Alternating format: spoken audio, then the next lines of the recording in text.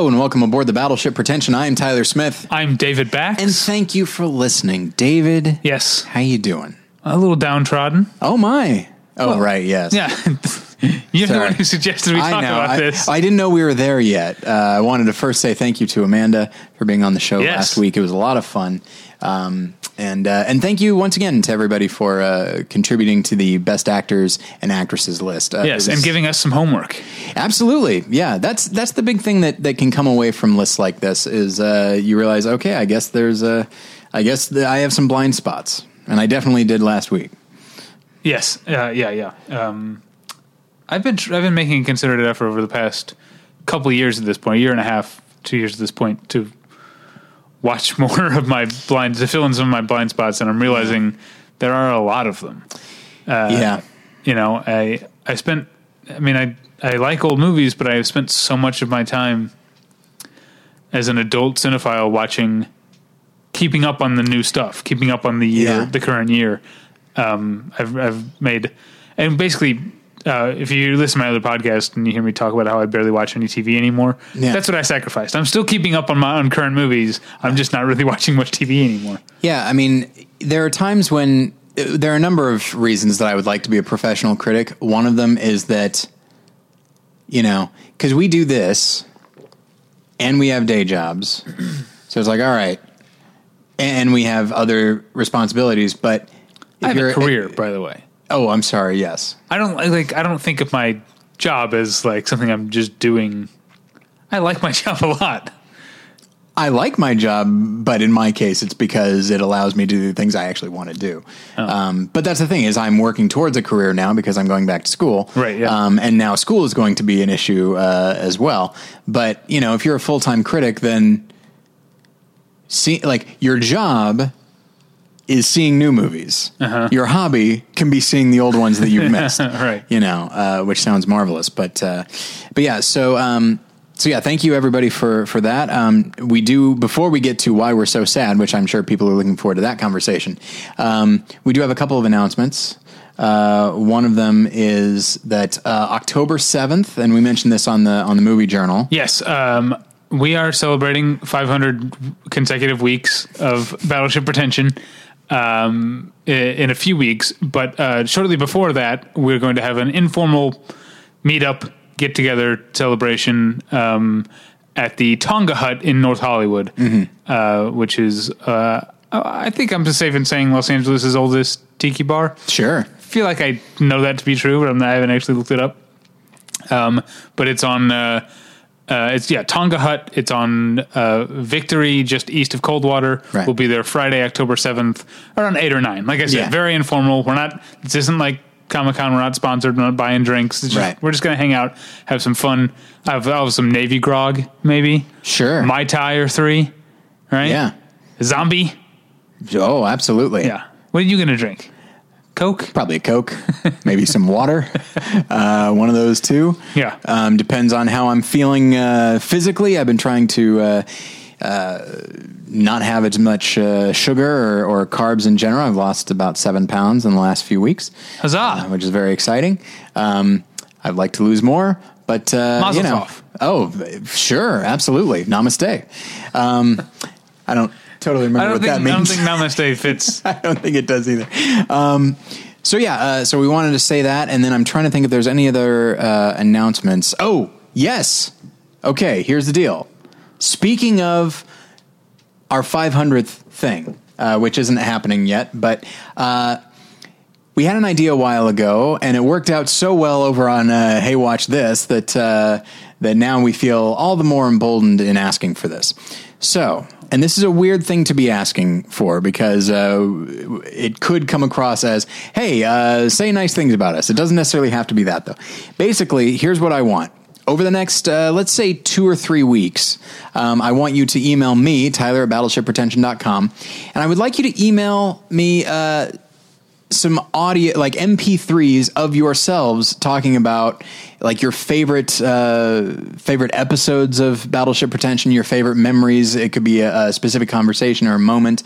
It could be something that you found particularly funny or particularly poignant or just something that you really liked about the show. Should we also say, I can't remember if you still wanted to do this, if you do have favorite bit of a show and you know where to find it, send us the episode and the time code. Yes, that would be great. To find it. Someone already did send us one list of those. Yes, that's right. They did, which is fantastic. There's some great stuff in there. So yeah, that'd be fun too if you have some specific clips that you can not only recall, but you actually know how to find like where they are. That would be helpful. There is one guy who, because I put this out on Facebook, and there was one guy that emailed, and he didn't. I'll say this: you could also. We prefer audio. But you could also just email me and say, hey, I really like this part. That's what this guy did. And he mentioned, I won't say what it is, but he mentioned something from our first year.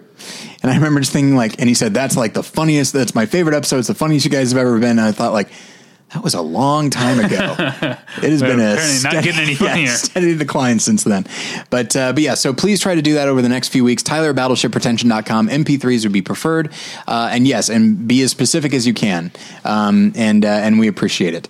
And I think that is it, aside from paying some bills. Zombie commentaries are still that's available. Right. Yes. Those are available $3 each, or you get all four of them for $10, in which we talk about the first three George Romero zombie movies, and then the Zack Snyder remake. Honestly, we're not moving units as much as I would like to, and I feel kind of bad about that because I feel like I haven't really been pushing it that hard. But yeah, we had a great deal of fun. This is a way to... This was a really, really fun one. Yeah, I know. mean, we always have fun. They always are fun. I've gotten to the point where I look forward to them, except for the one I did sick.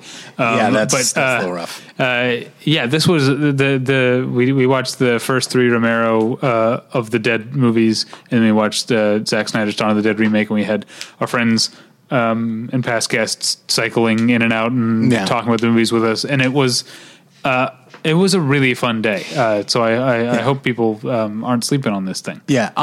Along with, obviously, we sell this because we want money, but also I want people to hear this because I want them to have the fun that we had. Yeah. This one definitely feels more like a general party type atmosphere. So I feel like if you were to throw it on, you feel like, hey, I'm in a room with a lot of fun people, hopefully. Yeah.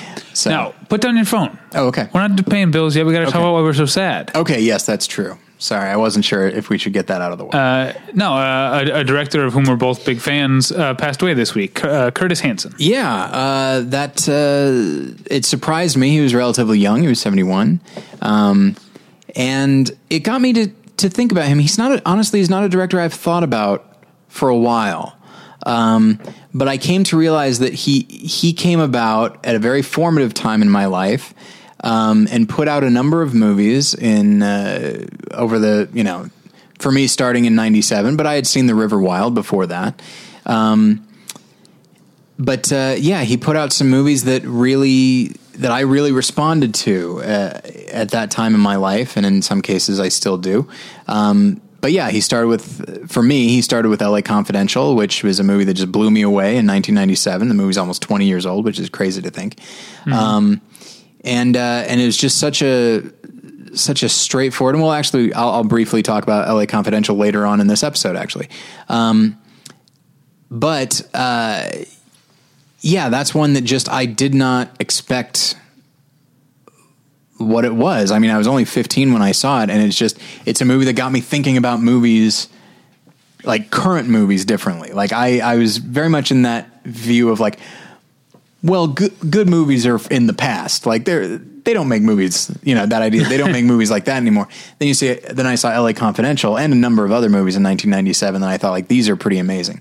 But then he made Wonder Boys, which I'm a big fan of. Yes. And then he made 8 Mile, which was so much better than I think anybody thought it was going to be.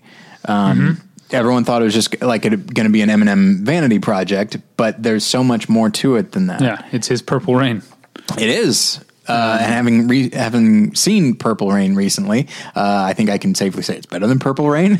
Some people love Purple Rain. It doesn't stand out that much to me. There are anytime anybody's on stage, Purple Rain is great. Yeah. It's a good concert film. But when I hear that I decided to put some story to. 8 Mile, and then he made he continued to make movies, or at least one more movie that people really like, which is In Her Shoes. That is a good movie. And, I remember that one was okay. I saw Lucky You. I was one of the few people who saw Lucky You. I still haven't seen it, and I'm a Robert Duvall fan. And I saw Chasing Mavericks, which is the one that he started directing and then was unable to finish for health reasons. Yeah. And Michael Apted finished it and edited it. So I was apparently paying a lot of attention to Curtis Hanson over the last 20 years. He's a guy who, and I hope this doesn't sound insulting. He's a guy that people are more likely to talk about his movies than about him. He, though we are at this point like almost allergic to the term journeyman, I think he was very much a journeyman filmmaker. I don't think he was an auteur. I think he was an extremely talented director who could really command tone and could direct actors really well. And 2 of his movies won Best Song by weird happenstance. And he was a remarkably strong filmmaker who wasn't an auteur, and that's okay. That's fine. I mean, it's more than okay. I mean, he was a director who, when I saw a movie was being directed by Curtis Hanson, I was immediately interested. Yeah. That's what, like I said, I saw Lucky You, not because the reviews were great or I was that interested in Eric Bana's mullet or whatever. But I was like, it's a Curtis Hanson movie. I'm going to make some time to see that. Same with In Her Shoes, which I liked. Again, I don't love it like a lot of people do, but there's a lot of things I love about it. But I think now you mentioned LA Confidential, and I think obviously that's a big one for you. That's the one that people are going to remember. And also that's a big one for you. For me, yeah. Wonder Boys, I think, will probably always be my favorite Curtis Hanson movie. It is a shame that film has been mostly forgotten because it's a great movie all around. Wonderful performances, a very specific kind of script. There's definitely a shambling quality to it, as there should be. And it captures that, and he captures that tone perfectly. Yeah. And it's odd. Wonder Boys is such an odd movie because it's directed by someone we've described as a journeyman, and it's written by someone I would kind of consider it's adapted by Steve Kloves. Who's done, he does a lot of like adaptations and stuff. He's does a lot of big studio adaptations. He's a very good writer, but basically everything about that makes you think this is going to be a solid but conventional movie. Yeah. But there is something so personal feeling about Wonder Boys. Yeah.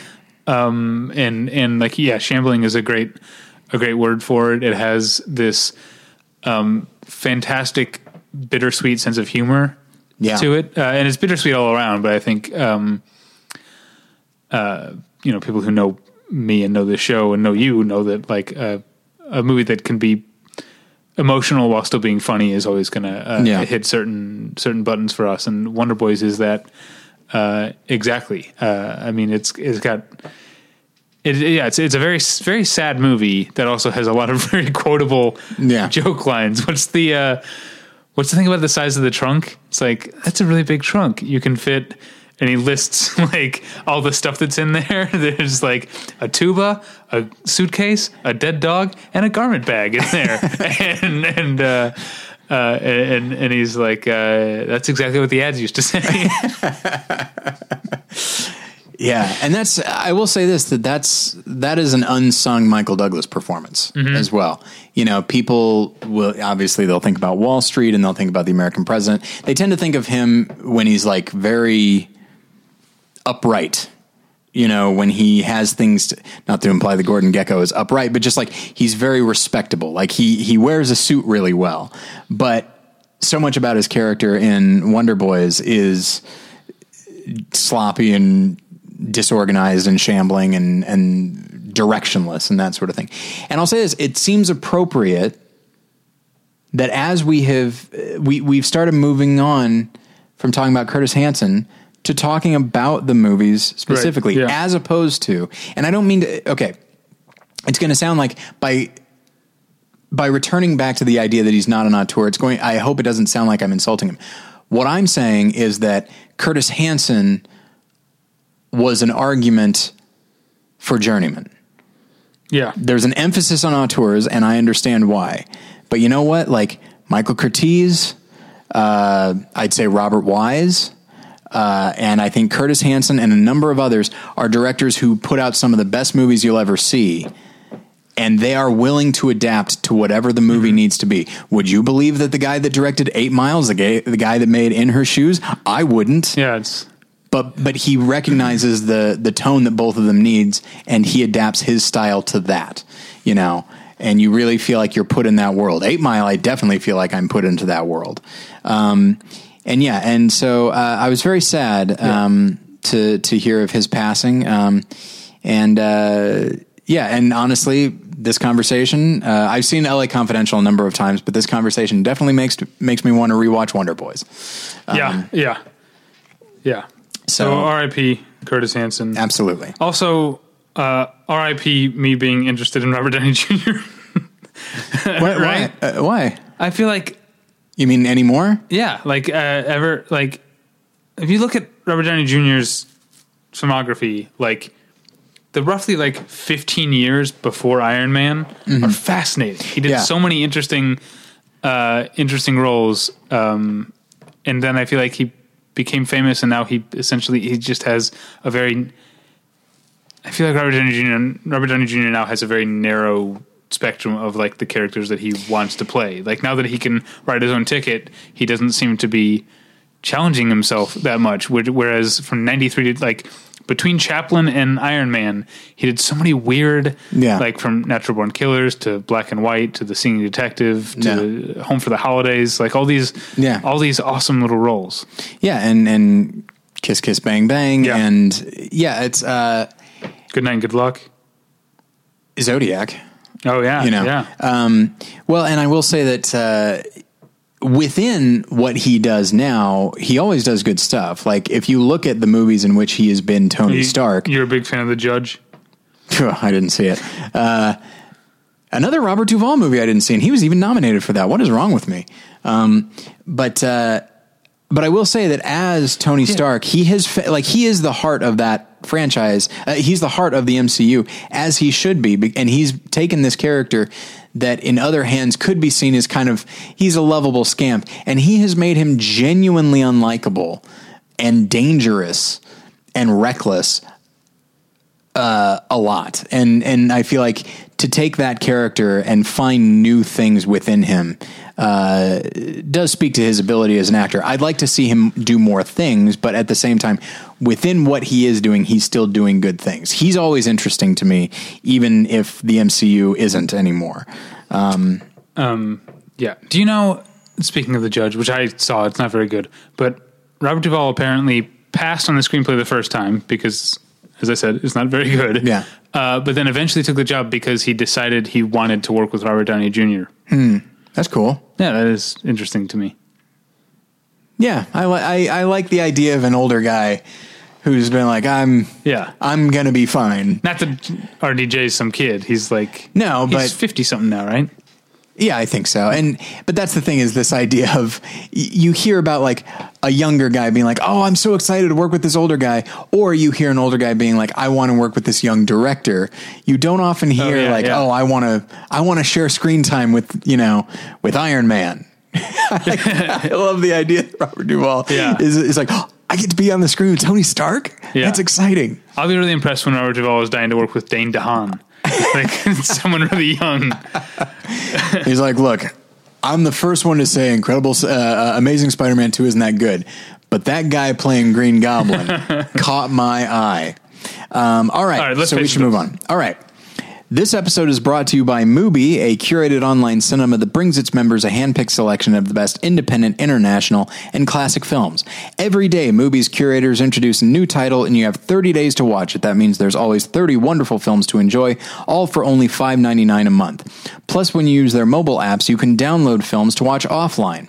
Currently available at Mubi is Werner Herzog's classic film Fitzcarraldo, starring Klaus Kinski. Have you seen Fitzcarraldo? No. Another blind spot. Boy, oh boy, this movie is marvelous. I love it so much. I haven't seen enough Herzog. I've actually never seen Aguirre, The Wrath of God. But Fitzcarraldo is such an amazing film on so many levels, not the least of which is, like Apocalypse Now, the making of it is maybe as interesting as the story being told. But Fitzcarraldo is such a wonderful film about, like, yes, obsession, but it's also just, if you're a creative person and if you appreciate art, I feel like you can watch this movie and see yourself in that character, you know. And while as disturbing as it would be to see yourself in Klaus Kinski ever, there's a real, we focus on how eccentric he is in his characters, and we don't often see how sad he can be. And like, if you look at his eyes, like, there's often a very sad quality to them. That's why I find his performance as Count Orlok in Herzog's Nosferatu to be particularly heartbreaking, as well as terrifying. But in Fitzcarraldo, you have this guy who's just kind of, he's sort of manic, and he's definitely obsessed with doing this thing, but it's because he loves this thing so much, and he's, you know, which is opera, and he's trying to bring it to an audience that doesn't have it. And he's trying to bring this, not merely like civilized culture or anything like that, but he's trying to bring this art form to people that might be equally inspired by it, you know. And it's something that, you know, you and I as semi-professional film critics, you know, what is a film critic but somebody who wants to introduce something and champion something to people that might not know about it otherwise. So I feel like it's something that you can relate to. I know I could. And it's just a marvelous film all around, a really wonderful achievement. So that movie and 29 others are currently available at Mubi.com, and there is also a special offer for listeners of Battleship Pretension. You can try Mubi free for a month. Just go to Mubi.com, that's MUBI.com/Battleship to redeem now. And I want to tell you about tweakedaudio.com, which is where you go for professional quality earbuds in a variety of stylish styles and colorful colors. They look great and they sound great, and we use them each and every day. They're no word yet on if they're coming up with something that'll be compatible with the iPhone 7 over at Tweaked Audio. But in the meantime, stock up while you can on the classic earbuds that everyone loves. And they're available at a low price at tweakedaudio.com. But if you use the offer code pretension at checkout, you'll get 1/3 off that low price and no shipping charges. So go to tweakedaudio.com and use the offer code pretension. Hi there, it's Julia Louis-Dreyfus. You may know me from my podcast called Wiser Than Me, where I talk to older women and get their wisdom from the front lines of life. I was amazed by how many people told me our show made them look forward to getting older, which is why I'm here to talk about Season 2 of the show. Sally Field, Billie Jean King, Beverly Johnson, Ina Garten, Bonnie Raitt, just to name a few. All hail old women. Wiser Than Me Season 2 is out now from Lemonada Media. Let's get into it, shall we? Indeed. By which I mean, over to you, Tyler, because this was your idea, and I want you to lay it out. So I'm trying to think exactly where I thought of this, except that it's been a part of my thinking for years. And it might have started, honestly, with LA Confidential. Okay. My dad and I went to see it in the theater. We actually got to see a critic screening in Denver because I worked for my school newspaper. And so I wrote my review for that sneak peek. And it was, and as it turns out, nobody in my high school was very interested in LA Confidential, but I still wrote it. So we went to see it, and I really loved it. And, you know, and I was into film at the time, and my dad said, well, you know, if you like LA Confidential, you should see this movie Chinatown. So I went to see that, and sure enough, I loved that as well. And I think at this point, I think I prefer Chinatown to LA Confidential. But even so, you know, if you look at the nature of More Than One Lesson and the way we format our episodes, you know, we talk about a recent movie, and then we have a companion film that is usually thematically similar, but we also try to pick ones that are somewhat artistically similar. And so what that ultimately is, oh, if you like this new movie, you'll like this older one. And it's always been a thing that when I worked at Blockbuster, and on Friday and Saturday nights, they would have someone whose job they were the active seller, and they just had to be out there on the floor. And theoretically, they were supposed to be selling, the various promotions that we had. But I would go out and just recommend movies to people based on what they said they liked. And it was so much fun to me, just, not just recommending something blindly, but like, oh, do you like this movie? Then you'll like this one as well. And you pick the one that is lesser known, but that could become, as Chinatown did for me. And obviously I would have found Chinatown eventually, just being a movie fan, but being introduced to, I saw it when I was 15 and I could have seen it when I was 19. So like that's 4 more years of loving Chinatown. And so it's a movie I didn't know about. And that to me is what's really exciting, is you could, as you recommend something to someone, you could be recommending one of their favorite movies of all time. Mm-hmm. And so that's what we've got here. The title of, maybe not this episode, I don't know, but the title of this topic, in my own mind, is If You Like That, You'll Love This. Yeah, that should be the name of the episode. I'll try to remember to do that. Though I will say that I can't guarantee that if you like this, you'll love this other thing more. That's not the thing. I started to feel when you were saying that, like, oh, I don't know if I thought about this the right way. Because some of these, I don't know if someone is going to love, but they are more, maybe more under the radar or just older versions. How did you compile your list? Oh boy, I paired them off. I talked about how did you get, like, if this, then that, right? Okay. How did you pick your if movies? I went with what is better known or what is recent. Okay. That people in general like, but also film nerds like. Okay. So it could be a movie that's 30 years old, but everybody has seen it. And so it's like, okay, well, if you like this thing, which everybody does, then maybe you'll like this other thing as well. That's exactly what I did. For example, this is if you like The Godfather, okay, check out Abel Ferrara's The Funeral. I'm not saying you'll like the Godfather more. I'm not saying you like The Funeral more. Right. I don't like The Funeral more. Right. But it is a moody family-based gangster movie, Italian-American gangster movie that not enough people have seen. And it's definitely, I think it'd be a good companion film, not merely to The Godfather, but also The Godfather Part 2, because The Funeral is a film that is family based and really introspective about that, and just how,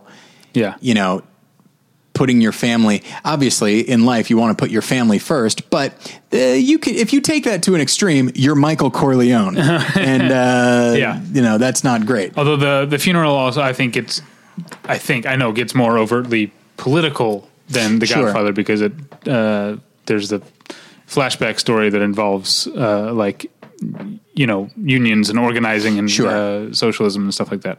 And it also features a number of wonderful performances. One of Chris Penn's later performances. Benicio del Toro is marvelous in it, and the scene that I know you love. I love that scene. I wrote a whole paper on that scene when I had to do a shot by shot. I had to pick a scene from a movie and do a shot by shot analysis. And the scene when Christopher Walken has Benicio del Toro tied to a chair and is interrogating him while carrying a fire axe. Yeah. Is the scene that I chose to deconstruct shot by shot for a school paper. And you and I, by the way, loved so many elements of that scene. One of them is that Christopher Walken leaves the shot, and when he returns, he's carrying a fire axe. That's right. I forgot about that. We never see him pick up the fire axe. He just comes back having gathered a fire axe. It's perfect. But it's Chris Penn, Christopher Walken, Vincent Gallo, and then you've got I want to say Annabella Sciorra is. That sounds right to me, but I'm not 100%. And it's a really good movie. Although, brace yourself. It's not a fun, happy movie. It's a pretty heavy movie. If you know who he is, then you've got it. So okay. I'm glad that you agreed that I did this right then. Yeah, absolutely. So here's one of my go-tos, and I'll be bouncing around. A lot of these are more recent movies, just because of if I went year by year, I'd go insane. The Sixth Sense. Mm-hmm. A movie that, was nominated for picture, directors, it was a surprise box office hit that year. to such a degree that it overshadowed a movie that came out the same year called Stir of Echoes. Cool movie that I love. And Chicago movie. Yes, it is. Absolutely. And there are elements, in both cases, it's somebody who's suddenly aware of the supernatural and trying to get to the bottom of that. Stir of Echoes, I think, is a more adult movie in many ways. It's rated R, and I feel like Sixth Sense is something, in our movie journal, we were talking about the idea of a ghost story, and there's an element of ghost story to Sixth Sense, whereas I think Stir of Echoes is like an R-rated supernatural thriller that is definitely scary, but also very disturbing at times. But yeah, if you like Sixth Sense, I think you will. I think I prefer Stir of Echoes personally. But yeah, I feel like if you like one, you will definitely like the other. Are we just going to go back and forth? Sure. Okay. This one's, I'm not going with something old, I'm going with something, this is actually newer than the film. Everybody loves The Shawshank Redemption, right? Okay. And I don't know if enough people, although maybe our listeners have, but I don't know if enough people saw Start Up. Oh, okay. Which is a much more recent prison movie, starring Ben Mendelsohn and Unbroken, Money Monster. Jack O'Connell? Is that his name? I don't remember. Yes. And it also stars Rupert Friend, whom we talked about on a recent episode, because he was the other actor to play Hitman. Oh, yes. You know what? Actually, that bit might not have made it into the final episode. Maybe not. Oh, well. Maybe that was... Yeah, we talked about who were the two actors to play the Hitman character from the video games. It was, of course, Timothy Olyphant, and everyone... not everyone, but you and Scott didn't know Rupert Friend's name. Yeah. And I'll say this, that episode won't post for a while. No. That was during the fall preview episode. Was it? Yeah. Oh, okay. That was a while ago. All right. Spoilers, everybody. Scott shows up in an episode at some point in the future. Yeah. It's already recorded. Yeah. Start Up. I don't know. Did you see it? I did not. Yeah, I think you'd really love it. Well, it's the same director as Hell or High Water, which I liked a lot. Yes, David McKenzie, is that his name? Yes. Yeah, and Jack Money Monster plays a juvenile in the prison system, but who's is such a repeat offender and is so much trouble that he gets moved up into adult. The adult Gen Pop, which is called Getting Starred Up. The movie's not called Start Up, like startup.com. It's starred, STARRED up. And in that Gen Pop of adults is Ben Mendelsohn, his father. They're not very close because Ben Mendelsohn has been in prison most of his life. And he's played by Ben Mendelsohn. Yeah. And so it's basically a story about Jack O'Connell's character navigating this new world. It's a great example. The movie is a great example of what I've talked about. This came up on our zombie commentary, weirdly, about how people are so limited when they think of the idea of world building. They tend to think of it just in terms of like supernatural or fantasy or like building worlds other than ours. But when you're setting a movie inside a prison, like especially I'm an American audience. This is a British prison in the UK. You have a lot of world building to do. You have to set up, how this hierarchy works and what the rules are. And so there's a great deal of world building, and you've got Jack O'Connell as a very violent, unstable young man with, on the one hand, a actual father figure, who's trying to keep him safe, but also understands the certain necessities of living in prison. And you've got Rupert Friend as the prison psychotherapist who represents another father figure who is offering a different way, a more gentle way of living. It's a fantastic movie. I also had one for Shawshank Redemption, but I'll actually just kind of breeze past it, which is Stalag 17. If you haven't seen it, check it out. I thought about that. Yeah, that's a good one. That's a good one. But instead, I'm going to focus on David Mackenzie, and I will talk about Hell or High Water with the companion film A Perfect World. I don't know if you've ever seen that. It's a Clint Eastwood with Kevin Costner. Yeah, and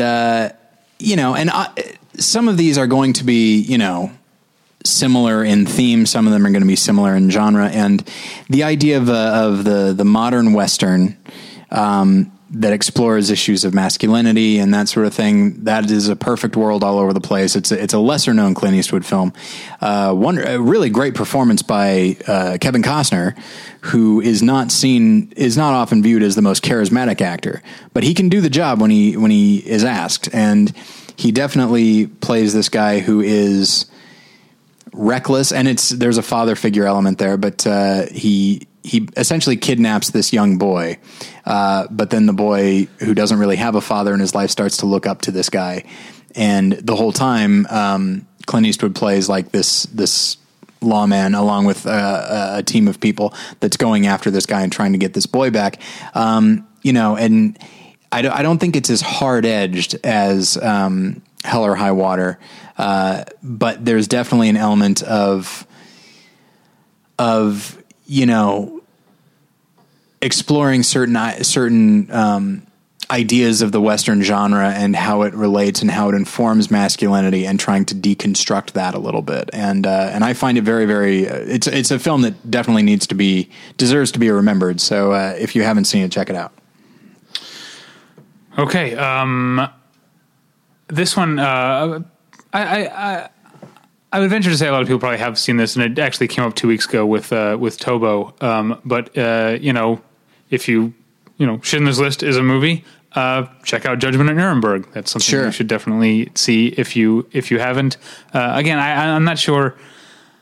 I feel like we have a very broad audience, and I think there are a lot of people listening who are hardcore cinephiles who have seen more movies than we have, and think this episode is probably going to be kind of basic. But I know we also have a lot of younger budding cinephiles who listen to this show, and hopefully we can don't sleep on Judgment at Nuremberg just because it's old and in black and white and is mostly just people talking. But that's the thing, is you'd be surprised how many movies aren't part of the canon. They're not part of the movies that you've got to see. And Judgment at Nuremberg is one of those. Mm-hmm. Like, for example, honestly, in modern movie nerds that are of a certain age, and I'm going to include you and I in this, there is this kind of attitude that, well, if it's important, Criterion will put it out. But every once in a while, you'll get a Twilight Time, and they're who put out Judgment at Nuremberg. They're the ones who put out something like American Buffalo. Glengarry Glen Ross is the one you've got to see. Everyone says, like, that's the one you need to see. Yeah. And American Buffalo gets forgotten. And while I don't think that that's essential viewing, it's worthwhile viewing.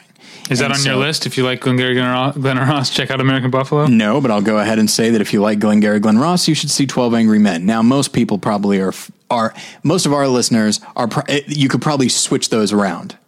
Where if you like 12 Angry Men, you'll like Glengarry Glen Ross. That's funny, because I was like trying to think of one earlier today, like for 12 Angry Men. So it's funny. Yeah. So, and just movies about, obviously angry men, but another couple of movies where if you introduce a woman into this, it changes the dynamic. Like, this has to be testosterone fueled, sort of like that movie Goat that you were talking about, where it's as much as people might say that, like, it's like, oh, men and women aren't that different. That's true, but the dynamics can be remarkably different if you get like a group of women together or a group of men together, or you mix them up. Okay. Am I up next? Yeah. We're kind of flowing a little bit right now, which is fine. This one's going to go way back. If you like the Lord of the Rings movies, go all the way back to 1924 Germany and check out Fritz Lang's Die Nibelungen, which is a series of two films. The first one's called Siegfried, named after the main character, and I'm drawing a blank on what the second one's called, because you can just watch them back to back. They go together, it's a fantasy epic, but dude with a sword in the woods and all that stuff you expect from Lord of the Rings. You get some bonus Fritz Lang, and you get to see a awesome German silent film that's not expressionist. Not expressionist. That's interesting. I guess I don't think of it as expressionism. That would be good. Yeah. If you've seen the movie, tell me, do you think of Die Nibelungen as expressionism? Because I guess it's fantasy, and I feel like that doesn't feel expressionistic to me necessarily. Not that it can't be. It can be, but it's not automatically, I think. Okay, so I will. There is no rhyme or reason to my bouncing around at this point. A movie that we, I think, have talked about called The Place Beyond the Pines. If you liked The Place Beyond the Pines, I think you will like as much or more Lone Star. I don't know. You've seen Lone Star, right? I love Lone Star. I've seen it on 35 millimeter. Nice. At the Arrow. It was a double feature, a John Sayles double feature, Lone Star and Brother from Another Planet. Which I still haven't seen. It's so good. Yeah. It's so good. Yeah, Lone Star, both of them are, crime movies that explore, legacy from father to son and that sort of thing. I guess so That's far, a good comparison. by weird coincidence, I'm bouncing around to movies that deal with masculinity. That wasn't the plan, and there are other movies I can be talking about, but just that's one that I think, because I feel like we talked about Place Beyond the Pines somewhat recently, maybe with Scott during the fall movie preview. And Lone Star, I feel like that's one that does not get talked about enough for film people. I feel like it was big at the time, and I think maybe even John Sayles in general gets pushed to the side. Yeah, I wonder why that is. I mean, he's still out there making movies, and they're still good movies to varying degrees. And that's the thing, for a generation of film goers that seem to really champion independent film, you'd think that John Sayles would be a bigger name, considering how many movies he puts out that are essentially not necessarily self-funded, but they're definitely independent. But yeah, he's what would you say, if he's known for a movie, what do you think it is? John Sayles? Yeah. I honestly don't know which one it would be his biggest.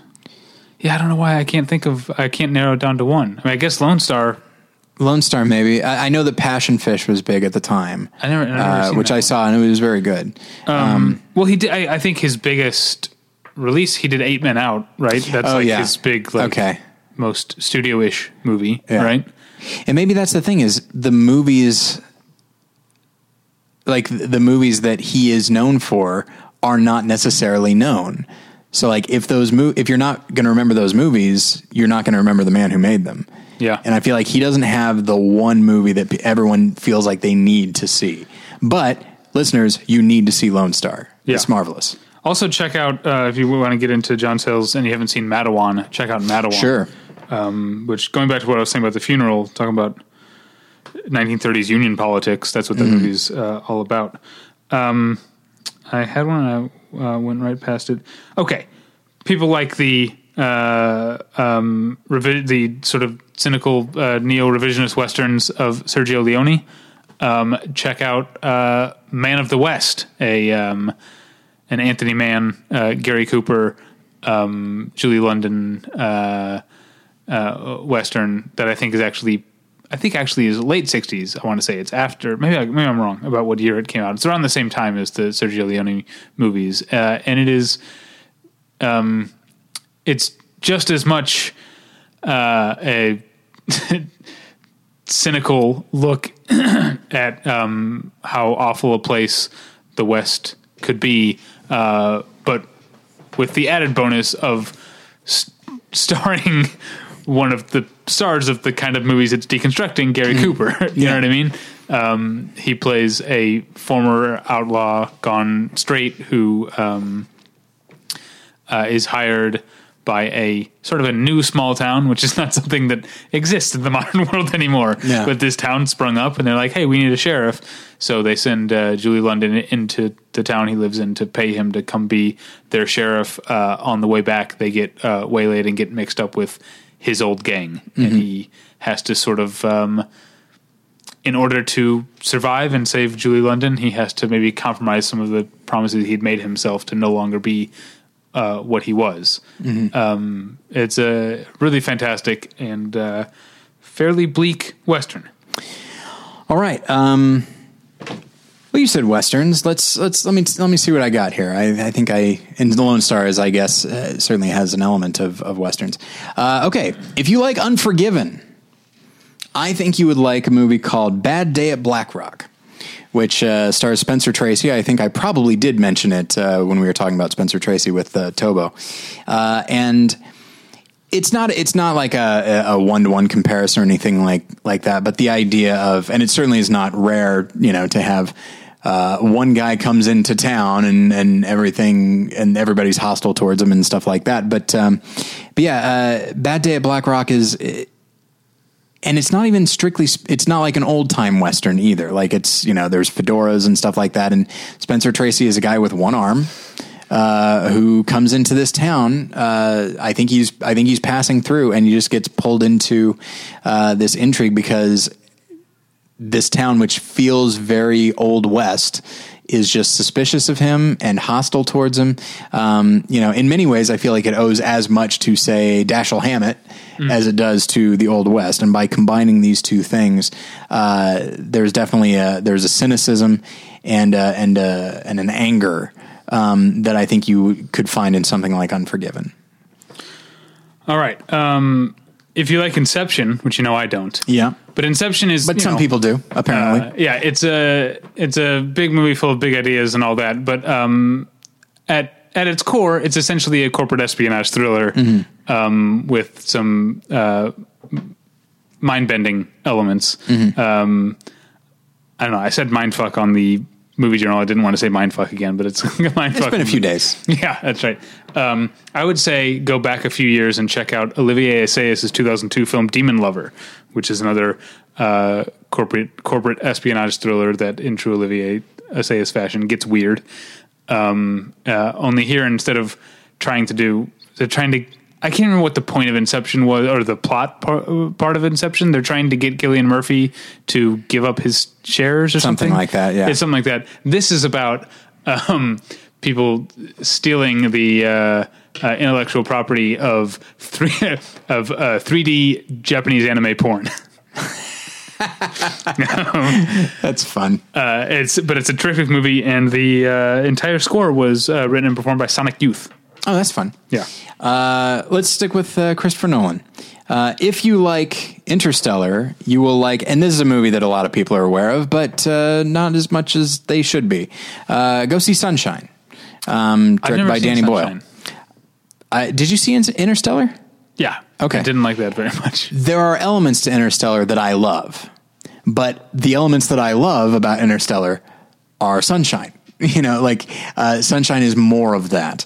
And it's Danny Boyle who has a very specific visual quality and brings a very specific, he always has such an odd kinetic sense of pacing that he does bring to certain elements of Sunshine. But he does have, Danny Boyle, there are a few directors that I feel like can capture ethereal quite as well as he does, and that's Sunshine all over. So yeah, seek that one out if you haven't seen it. I think most of our listeners have, but just in case. All right.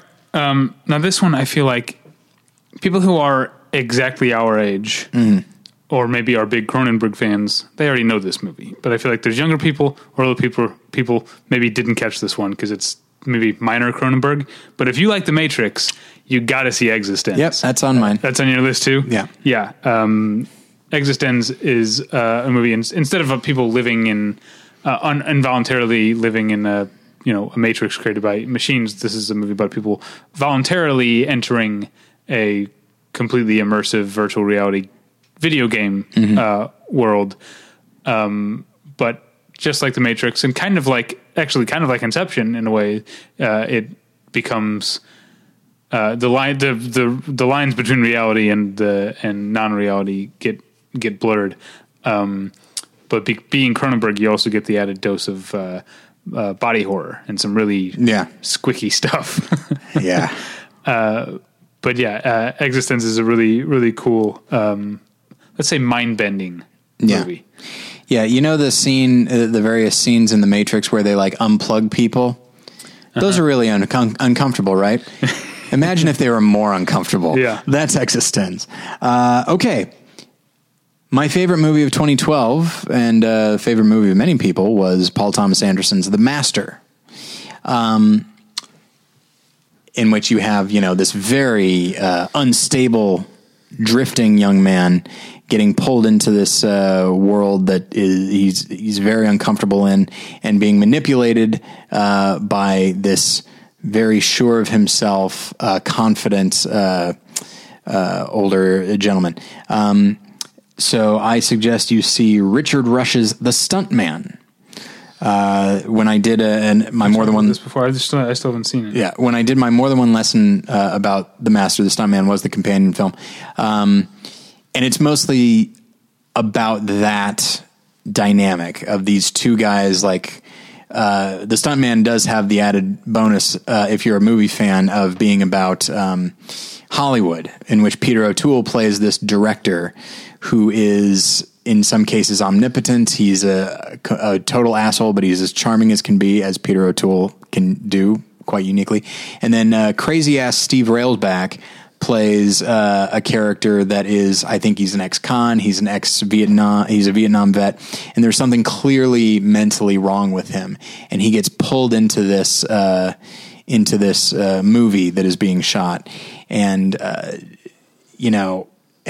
just feels like things are spiraling out of control, and this is a guy who didn't have a whole lot of control in the first place. So it's really great. Peter O'Toole is nominated for Best Actor for it, and it's a great performance by him. But the movie itself is really interesting. Okay, where was I? Okay, if you like City of God, Fernando Moraes' City of God, go back to 1982 and check out Pixote, Pixote, directed by Hector Babenco, which covers much of the same ground about young children in the slums and favelas and whatnot being put to work by criminals. And it's just like City of God. It's a pretty unsettling and grimy movie. It also would work if you like Slumdog Millionaire. Check out Pixote, because it's part of the reason. The young actors in Slumdog Millionaire, Danny Boyle and the production company and the people set aside a fund for them, to help them get out of the. Okay. Hector Babenco didn't do that for the star of Pixote, who then went on to a life of crime and was shot and killed at the age of 19. Oh my. And I think that story may have been part of the inspiration for Danny Boyle to set up a fund and to take care of the young actors who are from the slums in Slumdog Millionaire. But Pixote is a really great movie. Hector Babenco is such an odd figure, because he was huge in the 80s.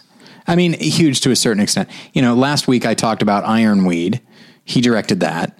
He directed Kiss of the Spider Woman. He directed a film that admittedly is not a big movie, but 1991 called A Play in the Fields of the Lord. And then he's still working, but not on anything nearly as high profile. I mean, this was a guy who made, Oscar worthy movies in the 80s. And then he's just not a guy people talk about very much anymore. Okay. So bouncing around a little bit more, Taxi Driver. If you like Taxi Driver, and a lot of people do, there's a movie, I think it's Nicholas Ray, In a Lonely Place. Have you ever seen In a Lonely Place? No. It is I'd say it's my favorite Humphrey Bogart performance. And it is this guy who is, he's a screenwriter, and he's fairly successful. And he gets involved in this in a death that he may or may not be responsible for. And Bogart, for those that might say he is, and I'm sure I mentioned this with Tobo as well, that he as an actor is fairly predictable. You know what you get when you watch Humphrey Bogart. I'd say watch Caine Mutiny, Treasure of the Sierra Madre, and In a Lonely Place. There's something about Humphrey Bogart coming just completely unraveling. Mm-hmm. That he, as an actor, was totally willing to do that. And In a Lonely Place, he turns into a full-on monster.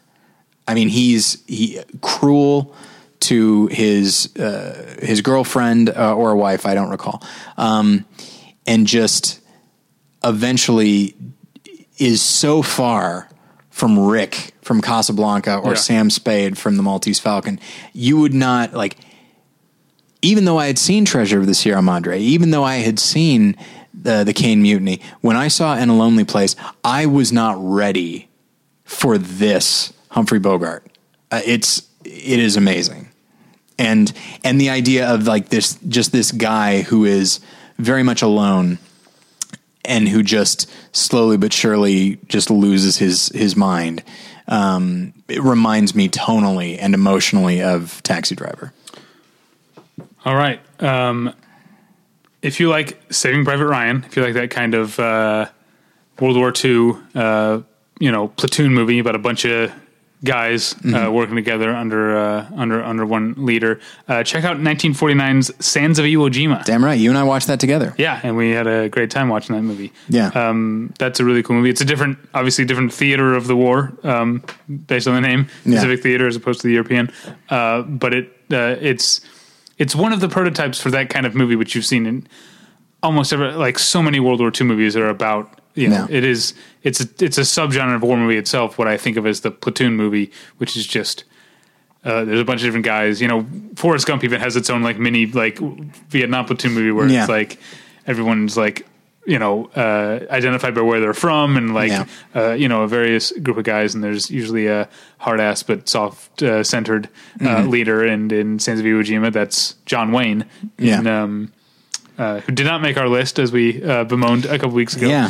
Maybe because he's thought of as kind of one note, but check out Sands of Iwo Jima. Yeah, he was. I think he was nominated for Best Actor for that, and then he would go on to win for True Grit, and he's wonderful in The Shootist as well. Okay, so I'll go with a newer movie. If you liked Green Room, which a lot of people did, I did not care for that much. Go and see the original Assault on Precinct 13. Oh yeah, I feel like both movies definitely engage in. Well, I mean. Or Rio Bravo going even further back, sure, right? But I'm thinking in terms of movies that aren't necessarily horror dipping into horror. I see what you mean. Yeah. And I feel like that's Assault on Precinct 13, the original. The new one is good, but it's a straight up action movie. But yeah, that original, it's John Carpenter, and it's a movie where these people are holed up in a police precinct.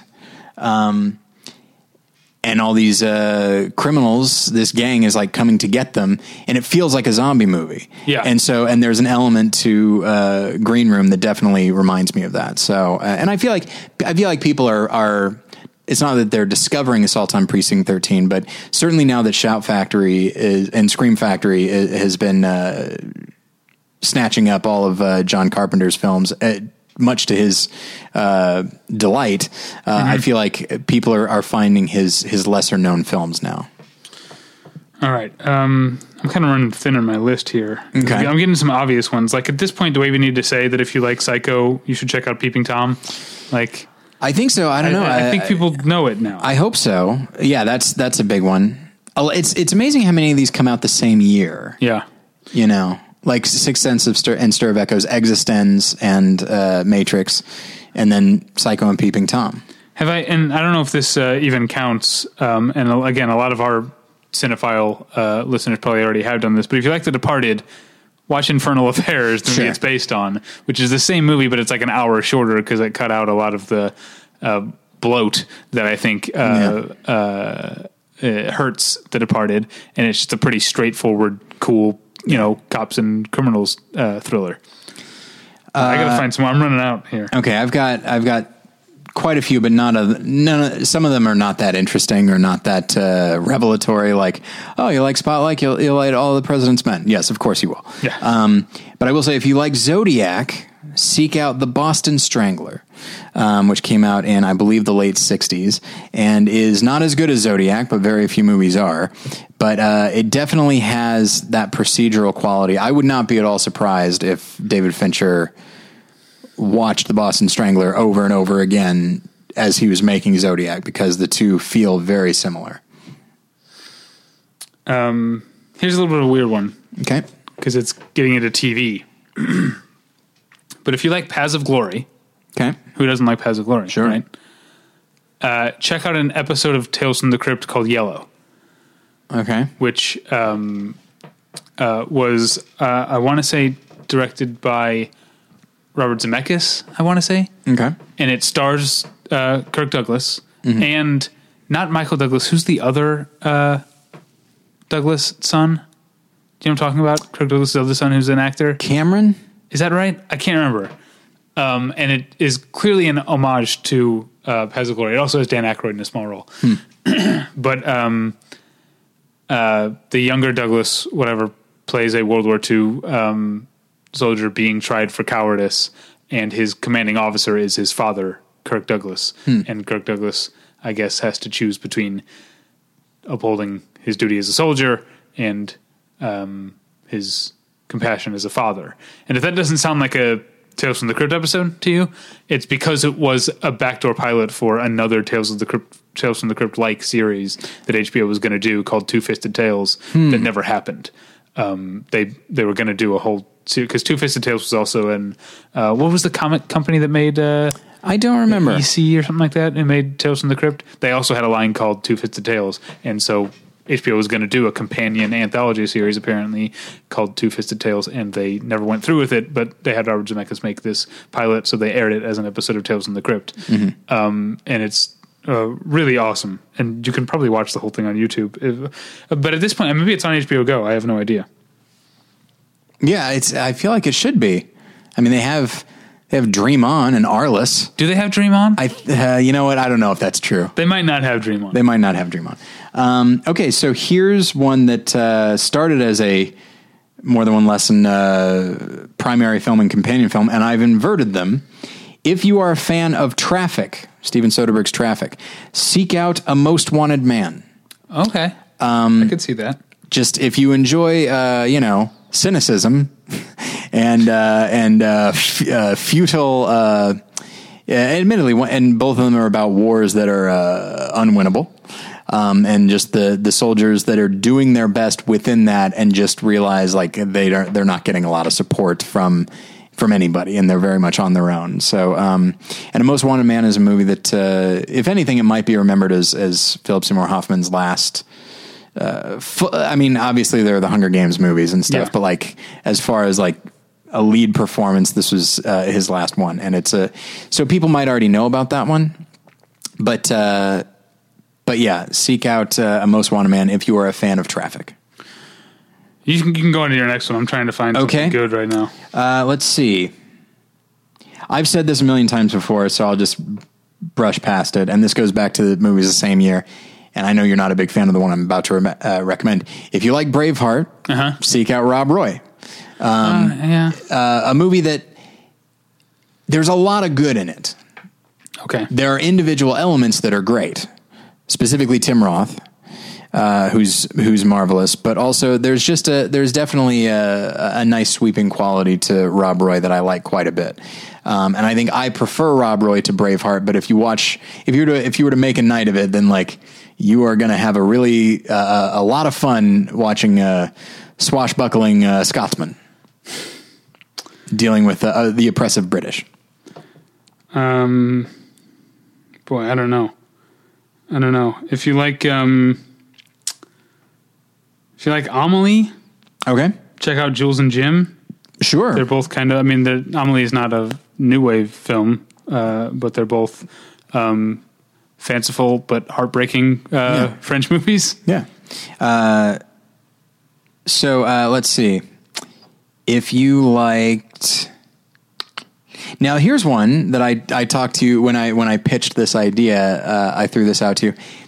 Our listeners are probably infinitely more familiar with the older film here, which is A Woman Under the Influence, than the film that I will recommend, which is Rachel Getting Married. Oh. There's definitely, I wouldn't say that Jonathan Demme is a Cassavetes type filmmaker, but there's definitely a quality to Rachel Getting Married where it feels heavily improvised, even if it isn't. And we're just dealing with often very unstable characters, and it just so much about Rachel Getting Married feels like it could be just a very standard boilerplate kitchen sink drama, but by embracing a very manic quality that I think you'll find in A Woman Under the Influence, I feel like it really makes that film essential, and it's a marvelous Anne Hathaway performance. Everyone's great in that movie. Deborah Winger's great. Bill Irwin is great. That was your favorite movie of that year? Yeah, our friend who's in the movie is great. Mather Zickel, that's right. Zickel. Man, I am running low on stuff to talk about here. Yeah, I put more in here than I'm actually gonna say because some of them are just like, who cares? But there's maybe 2 or 3 more that I feel like I should say. Okay. Are there any others that jump out to you on your list here? Not immediately, but let me. Why don't you circle back to me? Okay, so here's an obvious one. If you liked Nerve, which admittedly not a lot of people saw, but it is a movie that people really responded to that did see it, one of the better movies of the summer, then do seek out The Game. I think you would like that quite a bit. Just the notion. Or also, you know what? Let's do this. You've probably seen The Game. So if you like Nerve, seek out a film that is not great, but is interesting, called Eagle Eye. Oh. Which is made by, what's his name, DJ Caruso, who made Disturbia. Disturbia is a fun movie. Yeah, I liked it. Eagle Eye is a better movie than I expected it to be, and it's definitely the idea of this unseen force just manipulating our main character. Now, The Game is definitely that as well, but if you're a listener of Battleship Pretension, you're probably a Fincher fan. You've probably seen The Game. So seek out Eagle Eye. Again, I'm not going to say it's a great movie, but it definitely belongs in the same category as a movie like Nerve. All right, I'm going to give up. I feel like the stuff I have is too obvious. Like, okay, like what? I mean, like, if you like The Dark Knight, make sure you've seen all of Michael Mann's movies. Sure, yeah, absolutely. Like that's kind of a big one. I'll mention 2 more for real, and then I'll just rattle some off. Okay. If you liked LA Confidential, seek out a film called Where the Sidewalk Ends, which is we talked about with Kristen Sales at some point. Yeah, I've seen that movie. And that's one that it's an old time film noir with Dan Andrews, and an aspect of LA Confidential is the idea of characters trying to live up to their fathers, or trying to live up to some standard being put on them. And Where the Sidewalk Ends definitely has that element, and it's a marvelous film all around. But I think if you, it reminded me of LA Confidential when I watched it. I thought of one. If you like the Fast and Furious movies, see 2-Lane Blacktop. You will be very disappointed, but you will have seen a great movie. Yeah. I guess if you like the fact that there are cars that exist.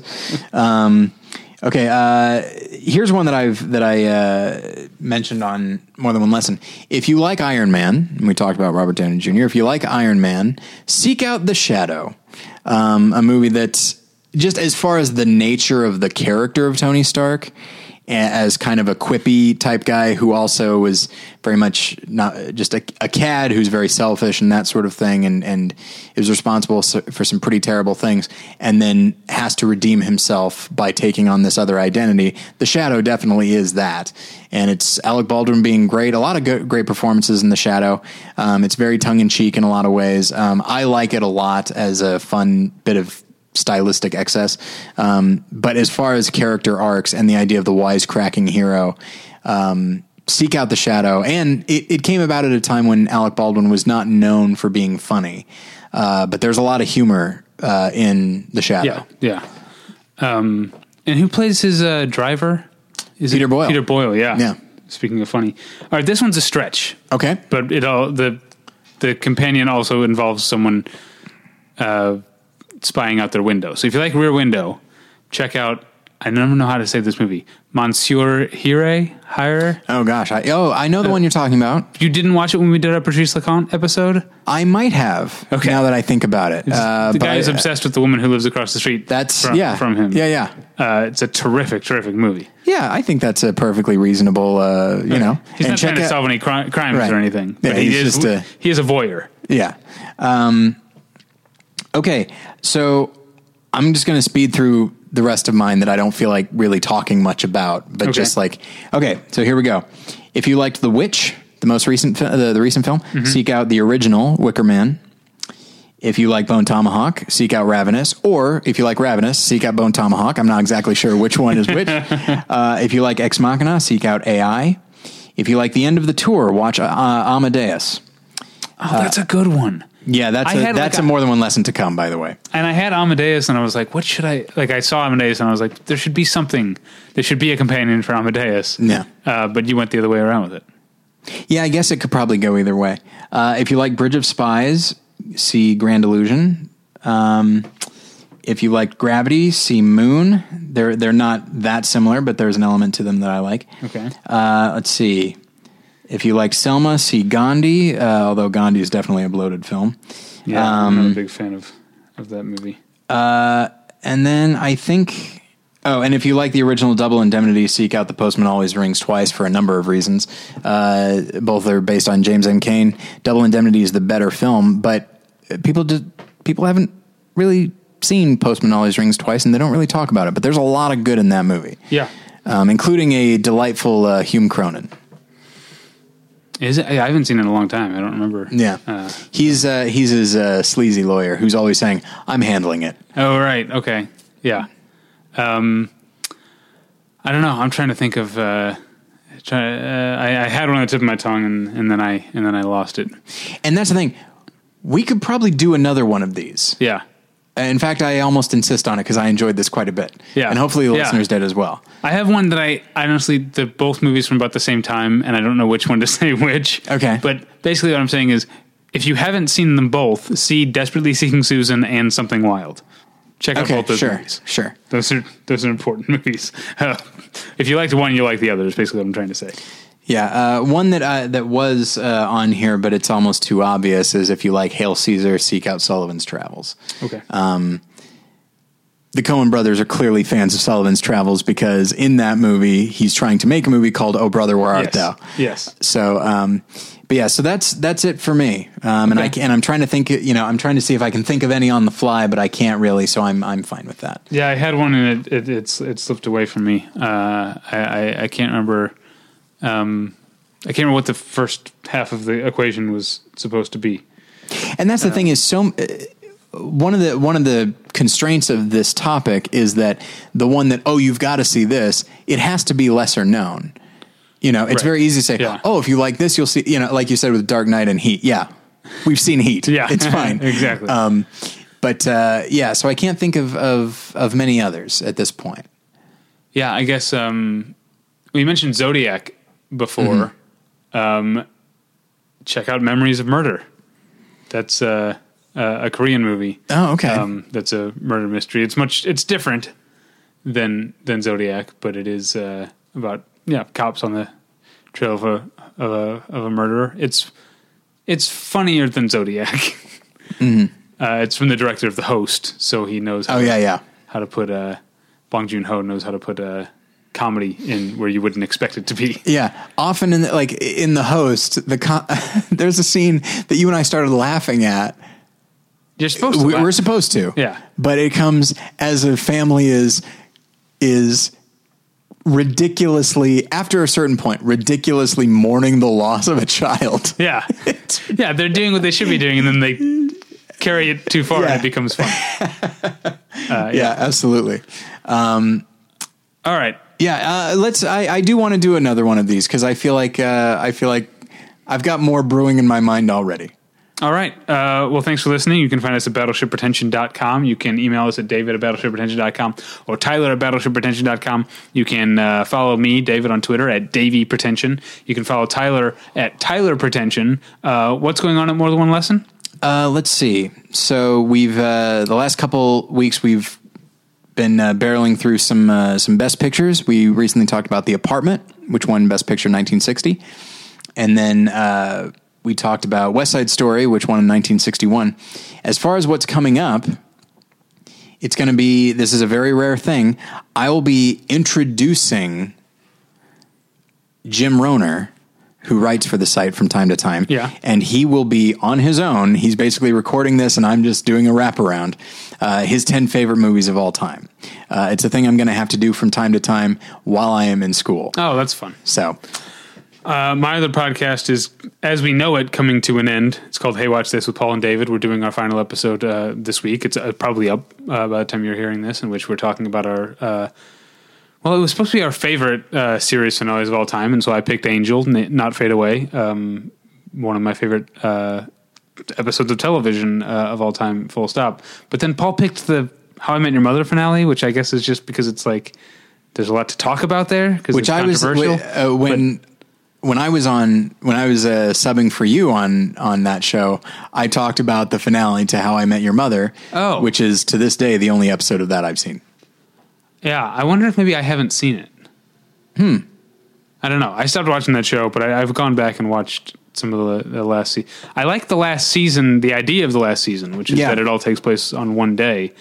I've seen a couple of those, but maybe I haven't watched the last one. I'll find out when I watch it, probably when I get home tonight. All right. That's it. Thanks for listening. We'll get you next time. Bye. Bye.